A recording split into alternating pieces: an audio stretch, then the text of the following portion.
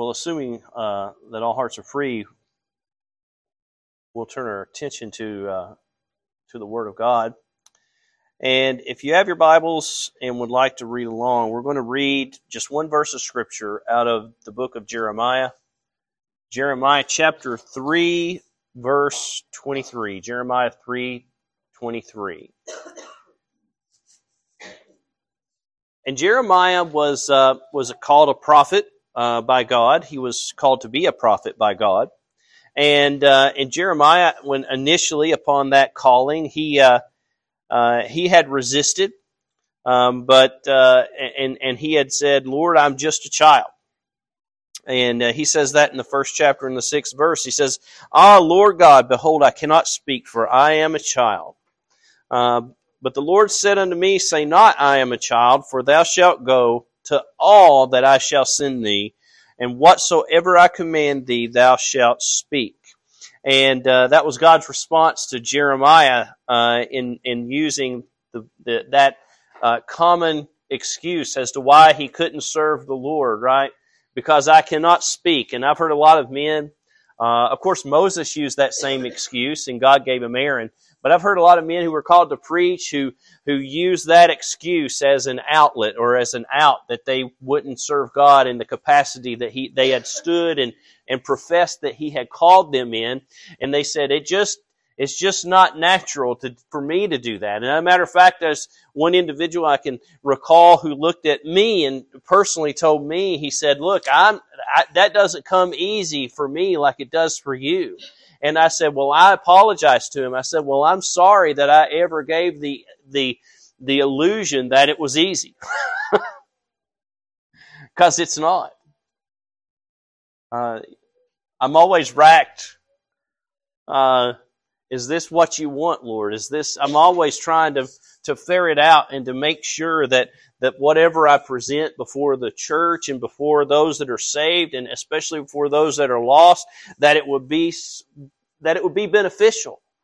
And it's always been my prayer that whenever I preach, that it would be edifying to the saved.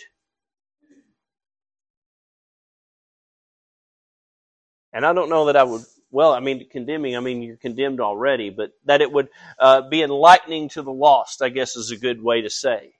That you can understand your lost condition, that you can understand that there is a necessity for salvation in the Lord.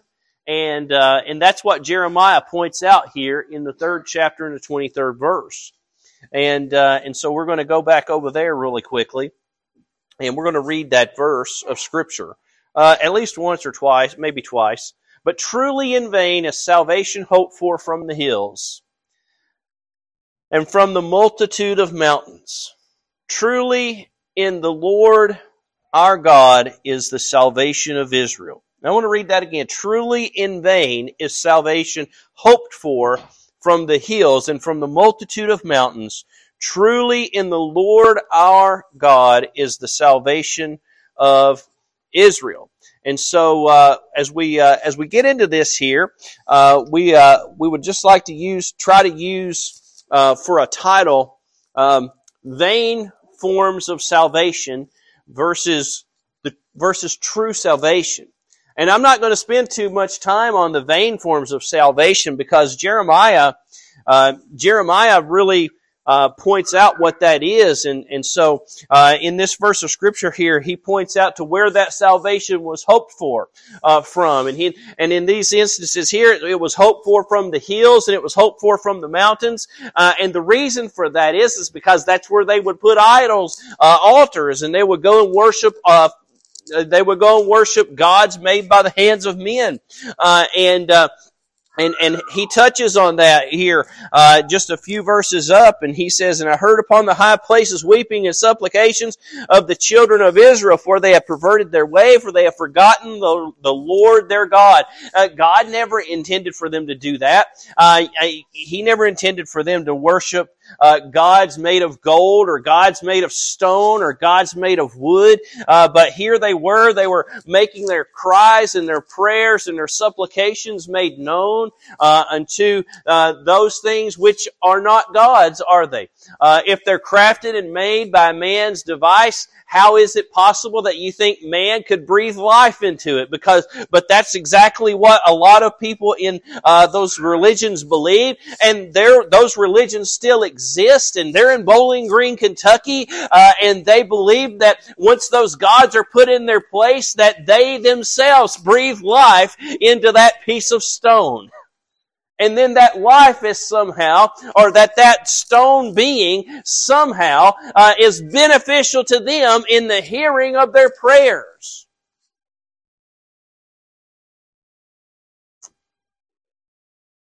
But they had done abominable things in the names of doing that. They had sacrificed children to those gods. They had performed all sort of lasciviousness and sexual immorality in the name of those gods. But truly they had looked to those things and said, salvation is going to come from this. And so this day and the age that we live in, a lot of society today, they don't really bow down before a stone god and say, my salvation's coming here. But we use the man last week. We used the man who fields had fared sumptuously as a rich man, it was more than his barns could hold, and he said to himself, well, I'll tear down my barns and build bigger barns, and say to my soul, eat, drink, and be merry, for thou hast much goods laid up for many years. And so we may not look at the gods of gold and say we're bowing down and worshiping gods of gold, but there's a lot of people who worship a retirement account or worship something along those lines, and they think that's going to bring them salvation and it's going to bring them relief. And there's only one thing that brings relief and rest to our souls, and that was touched on in our Sunday school lesson this morning, and that is Christ Jesus, isn't it?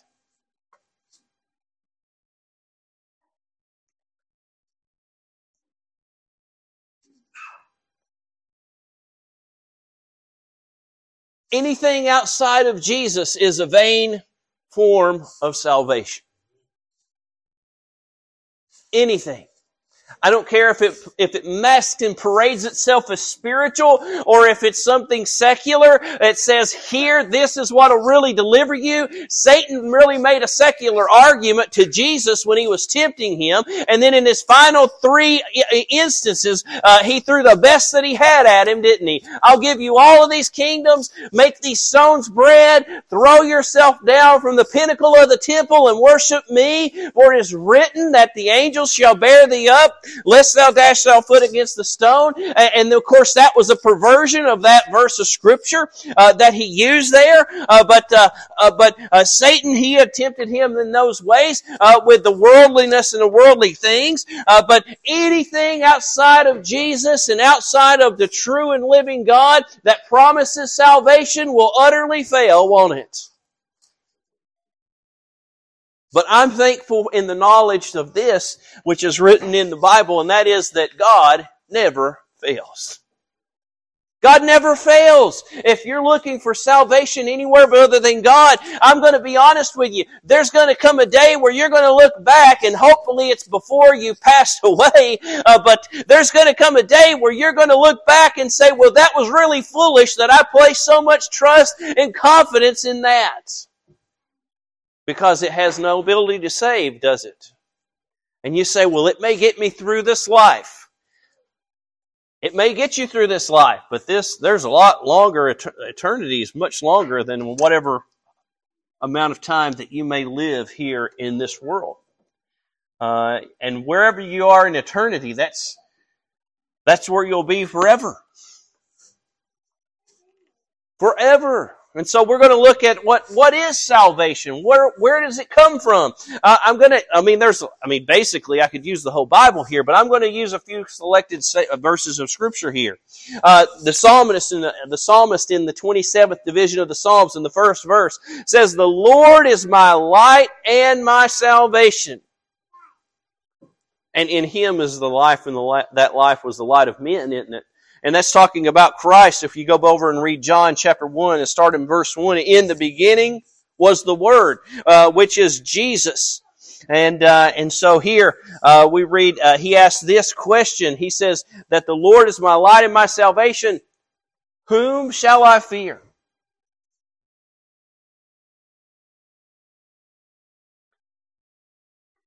Whom shall I fear?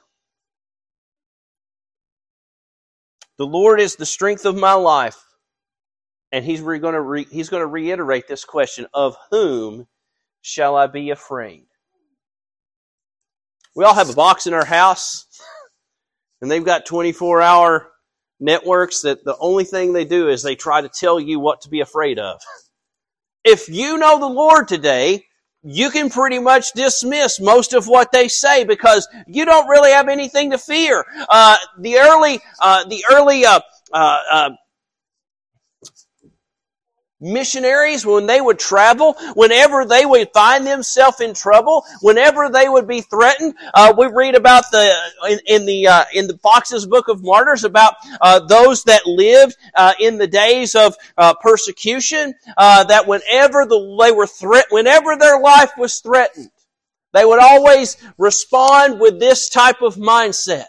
Well, why are you, basically that the death that they were going to receive was a reward that they would get for their faithfulness and obedience toward Christ. And that's really true in terms of what the Apostle Paul said, because what was it that he said as it pertained to life and death? He said to live is gain, or to die is gain, didn't he?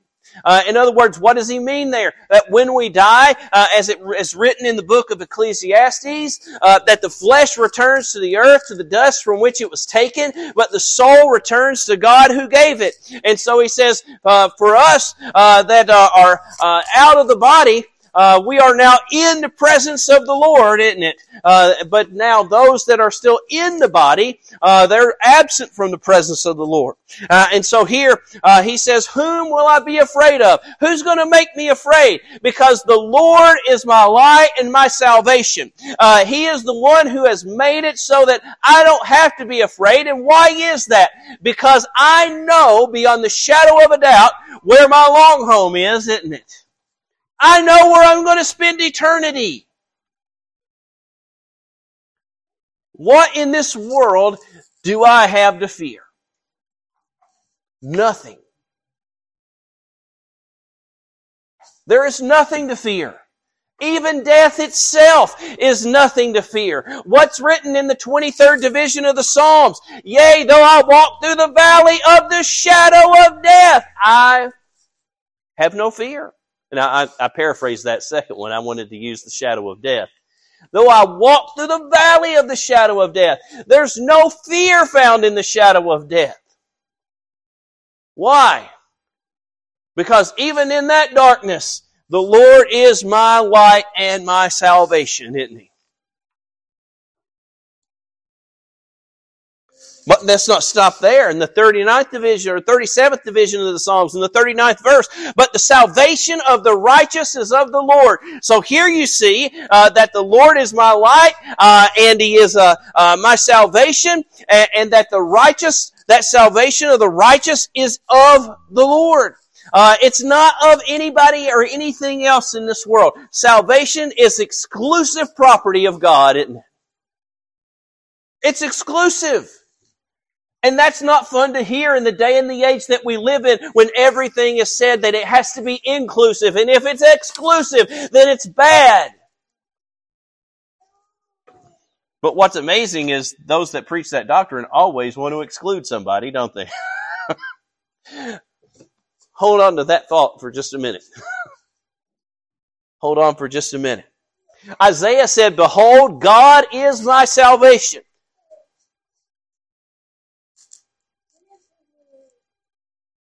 You may think, I'm going to go to college, I'm going to get a good job, I'm going to secure my life. You can't save yourself. You can't save yourself from the trouble that will come upon you in the course of this life. And God, I pray, God, that nothing bad ever happens to you in your life. But the Bible teaches us, man born of woman is a few days and full of trouble. That's in the book of Job.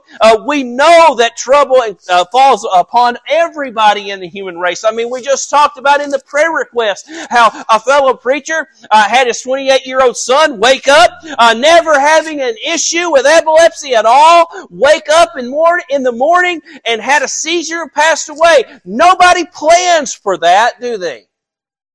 When calamity comes upon us, we have never said, let me schedule in some calamity. Let me schedule in something bad to happen. We've never done that. It's always in an instant, isn't it? In a moment, it changes. Where that may be, it may be sitting in a car, it may be sitting in a doctor's office, it may be sitting on the couch at your house. You never know when calamity is going to strike, and all of a sudden, everything that you trusted in to secure your life is all of a sudden ripped from you. But I want to let you know something here this morning that Isaiah says, "Behold, God is my salvation," and you know what? Nobody can take it from you. Nothing can take it from you. It doesn't matter what it is that comes before you. It could be a tornado like we experienced a year ago or a little over a year ago now. It could be a flood like what my parents were involved in. Whatever it is, it could be a thief, it could be a robber, it could be anything. Whatever it is, it cannot take the salvation of the Lord from you. And if your treasures are in heaven rather than on earth, guess what? They can't take those either. Well, your earthly treasures, they can be stolen by a myriad of people. You can have a robber break into your house and steal everything that you own, or you can have government issue a new regulation and take a sizable portion of your wealth. I mean, these things happen. In some other countries where they don't have the protections that we have afforded to us, they may have their entire worth seized by government. There's no security in anything else. But in the Lord, in Jesus, there is security, isn't there? And that's what the psalmists have said. That's what Jeremiah said. That's what Isaiah has said. And there's only one way we can get it, and that's through the Lord. I'm going to finish up that second verse. Behold, God is my salvation. I will trust and not be afraid. But don't you see, there's this common refrain, isn't it? That salvation brings with it this air of fearlessness, doesn't it?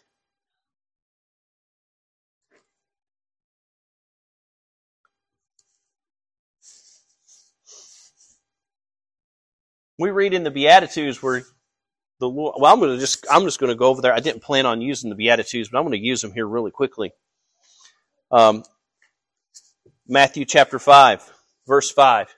Blessed are the meek, for they shall inherit the earth. Well, I want you to know something. You can still meet that requirement of being meek while yet being fearless and bold. And you say, how? Just go read the writings of the Apostle Paul. Come back to me. He stood before Caesar and declared Christ in a day when that would get him killed. You can still be fearless and not fear what man can do to you and still meet that requirement of blessed are the meek. And so we see here that that even Isaiah ties in with this, with his notion that God is my salvation, that I'm going to trust in Him. I'm not going to put my trust in men. It's folly, isn't it, to place your trust in men, that men's going to save you.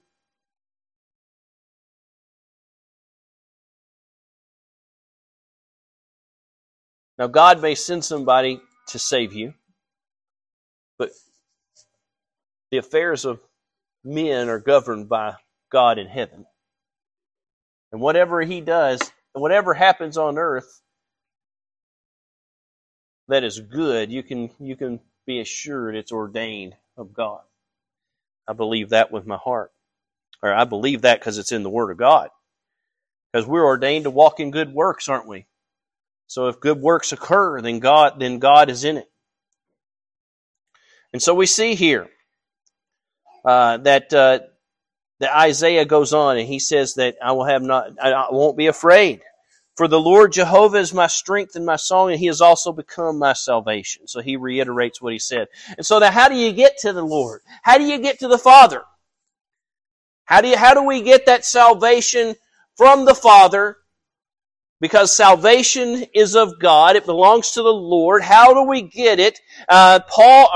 John tells us in the 10th chapter of the book of John, John chapter 10 and verse 9, Jesus teaching that He is the door whereby we enter into the sheepfold, isn't He? Now, I've heard it stated from pulpits in many, many years, or for many, many years, that you may hear this said, if you're here today and you're lost, is God knocking on the door of your heart? Well, the only instance where God's knocking on a door is written in Revelation chapter 3, and that's at the church of Laodicea. What I want you to understand here this morning is that Jesus is the door that you have to walk through if you want to enter into the sheepfold. We mentioned in our prayer, just for a minute, when we stand before God and the works are judged, the works that are done in the flesh, when everything that we've done is put before us and we're judged from the books, know this, that's not final judgment, is it? Because the final judgment comes when the Lamb's book of life is open, and when the Lamb's book of life is open, whosoever is not found written in that book is cast for eternity, aren't they, into the lake of fire. And what's God saving you from? He's saving you from that, isn't He?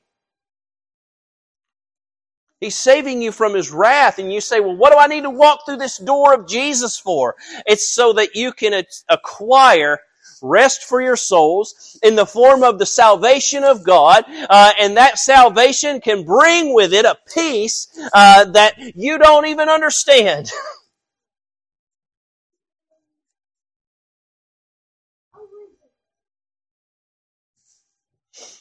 It passeth all understanding, doesn't it?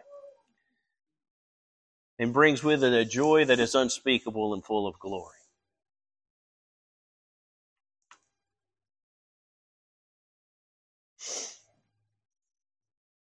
The Lord said, by me, if any man enter in, he shall be saved. Not that he might be saved. If you enter in by me, you shall be saved. That does not leave any wiggle room, does it? That means that you absolutely, if you come to the Lord in repentance and faith, and you enter into through the door of that sheepfold, and guess what you'll find? The same thing that the psalmist wrote in the 23rd Psalm, wouldn't it?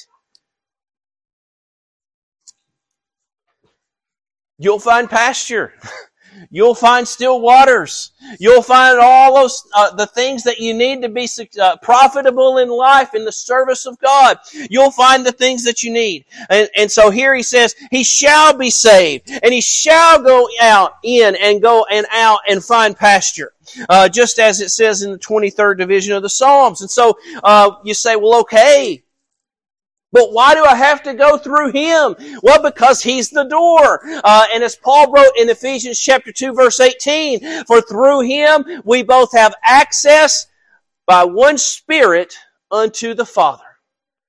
In other words, we have access to the salvation of God through the only begotten Son of God, who when He was here on this earth has recorded as stating multiple times, this is my beloved Son in whom I am well pleased. And then there on the Mount of Transfiguration, He said, this is my beloved Son in whom I am well pleased. And He said to Peter and John and James, after they had desired to build a temple for Jesus, a tabernacle for Moses, and one for Elijah, Moses and Elijah go away, and God utters His voice from heaven, and He says, hear ye Him. He's it. He's the way, He's the truth, and He's the life, isn't He? There is no other way that we can get to the Father but by and through Him. So when you hear people saying there's a myriad of ways to be saved, God only put one plan of salvation in place for the whole human race. And that's the sacrifice of Jesus Christ on the cross of Calvary. His resurrection and His ascension let us know that He has secured the victory over hell and the grave, and that victory is also going to be shared with those that are in Him. It's the blood of Christ which is what's going to really justify you in the sight of God. It doesn't matter what you do in this world. You may think that you're going to be such a great worker with your hands, or that you can do such great things that you'll be able to secure your own salvation. But that's not what the Bible teaches us. Romans chapter 5 verse 9, much more than now being justified by His blood.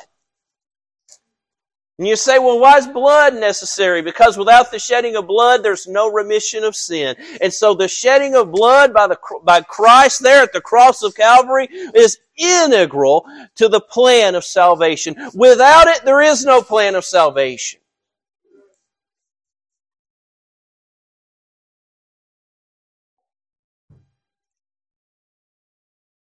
And then Paul touches back on in the book of Romans here. It says, now being justified by His blood, we shall be saved from wrath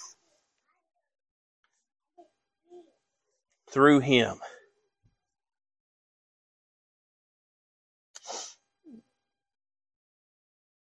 Now I may not say everything perfectly when I'm in the pulpit, but I try to usually govern myself to where that I don't say anything that's out of line. But now I heard somebody say that God is love and that God is not wrath. And here's what I want you to understand here this morning is that if you believe that, you'll probably miss out on the salvation of God, because you have to understand that God is wrath. It's a fearful thing to fall into the hands of the living God if you're going to be saved.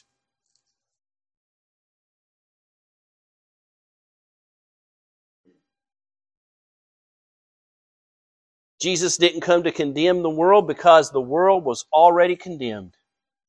Jesus came to make a way possible for us to be saved.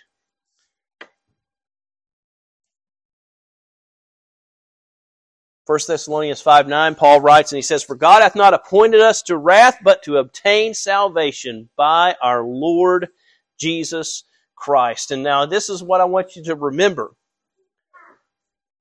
Remember when I said that those that preach the doctrine of inclusivity often are the most exclusive people that you run across. Well, here's what I want you to know. Even though the salvation of God is so exclusive, and you say, well, why is it exclusive? It's exclusive in that it's the most precious thing you can have in the world. Why is it precious? Because it required the highest cost the world's ever known. It required the cost of the blood of Jesus Christ to be able to secure it and to be able to have it. Without the shedding of blood, there's no remission of sin. Christ had to die. And so here, Paul goes into this, and Luke goes into this, and the gospel goes into this. But before that, he says this in Luke chapter 3, verse 6. He says, all flesh shall see the salvation of God. And they did. Jews and Gentiles alike, they saw the salvation of God, didn't they? The Spirit of God was poured out upon all flesh, beginning at the day of Pentecost. And at the day of Pentecost.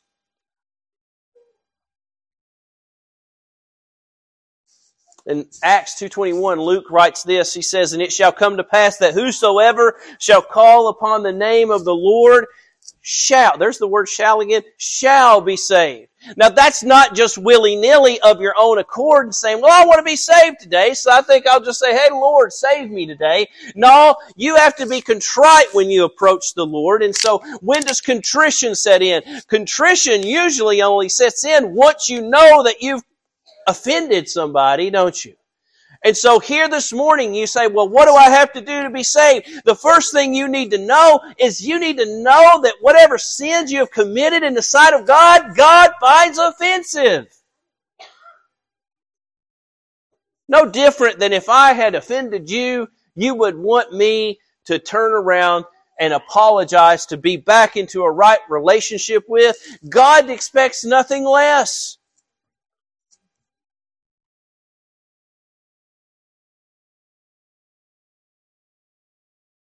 And that word, whosoever, and we read that in John chapter 3, verse 16, right?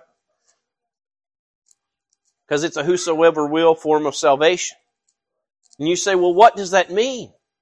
That means it's open and it's available to everybody, because it's not the will of God that any would perish, but that all would come to the knowledge of the truth, and that Jesus Christ is God's plan of salvation here in this world for man, for fallen man. And I want you to understand this, though made lower than the angels we're higher than the angels in this rank. We have a plan of redemption and they don't.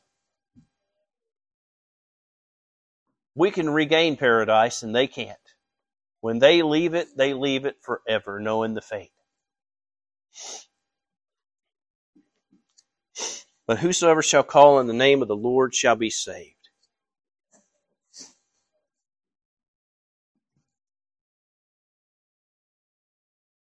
And that it's the grace of God that bringeth salvation, that has appeared to all men in the form of Christ Jesus. And so we want to end with that there. If you're here today and you don't know the Lord and the free pardon and forgiveness of sin, today is a perfect day to get saved.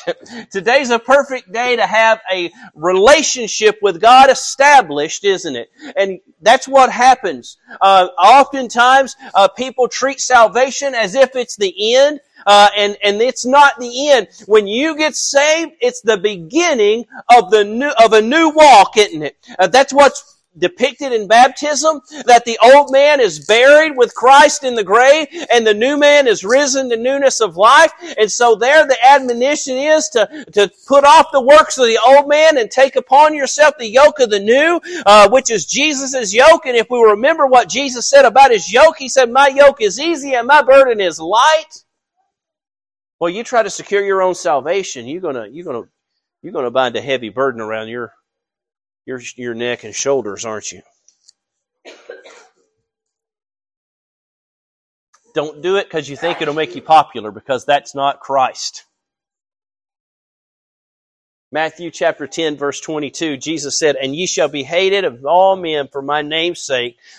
Now that's specifically speaking to the disciples here, but He says, you shall be hated of all men for my name's sake, but he that endureth to the end shall be saved. So don't think that getting saved is just going to make life all hunky-dory, as we said in Sunday school, that everything's going to be easy from there going forward, because the Bible teaches us very plainly that we endure to the end, don't we? That walk with the Lord is something that we have to do daily.